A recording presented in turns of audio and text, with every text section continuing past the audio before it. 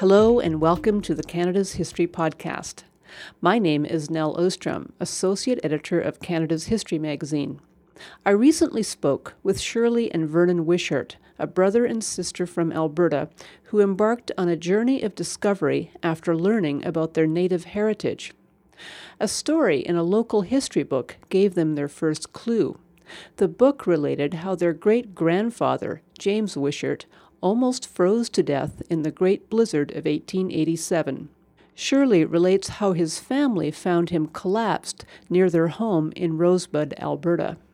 They brought him home, brought him in the house, and some of his fingers and all of his toes were frozen. And Eliza then started to amputate his toes and fainted from the stench of gangrene, and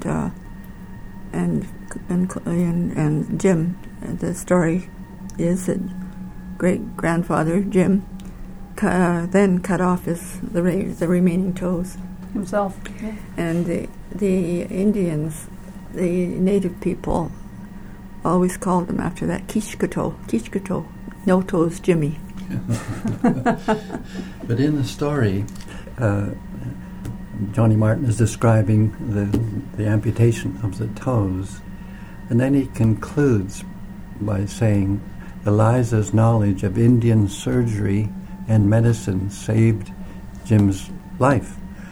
Now that was my and maybe your first indication. What is this? Mm-hmm. In the severance of those toes, our roots were laid bare, so to speak. We said, my gosh, we have native blood. What effect did this have on you to have that confirmed for you? What effect did that have? I was thrilled. I was very, I just sort of, my suspicions, intuition or whatever it is, it all came together, and it just set me off on years of traveling to Manitoba and meeting the relatives and collecting stories. You must feel very connected to the country. Oh, yes. The fact that, this is a Rupert's Land colloquium, but you are definitely people of Rupert's Land in many, yes. Yeah. Yes, a long, long, long history. Yeah. They had a gathering a few years back, maybe you remember the years, of those who had relatives in the early Red River settlement. And so we went to that gathering, and it was a remarkable gathering. Yeah. There were people as far away as Japan, the States, of course, who had roots back to Red River settlement in around Fort Garry.